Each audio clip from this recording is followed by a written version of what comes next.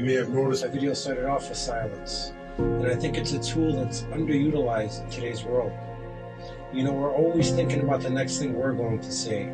We're always processing things that we hear with the way that we feel about them, and the things that we connect to them. But how often do we just be quiet, not say a word, and just listen, and digest and analyze what somebody else is saying? There's a lot of benefits to doing this. One of them is you could read people a lot better. You could learn a lot more about people when you're not thinking about yourself. And in 3, you show less of your cards. Your cards don't always have to be on the table. Now, when you don't show all of your cards and you stay silent, people start thinking, what are you thinking about? Or what's going through your mind?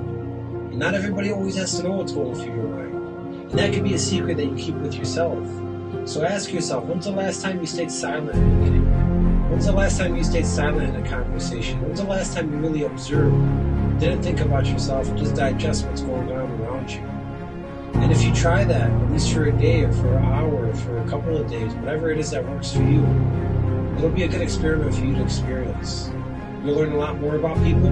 People will know a lot less about you. And once you fully go through it, now you know when you have to utilize it. You can bring it in as a play and a resource that you could use it when you don't have to use it. But silence, my friends. Sometimes silence is good.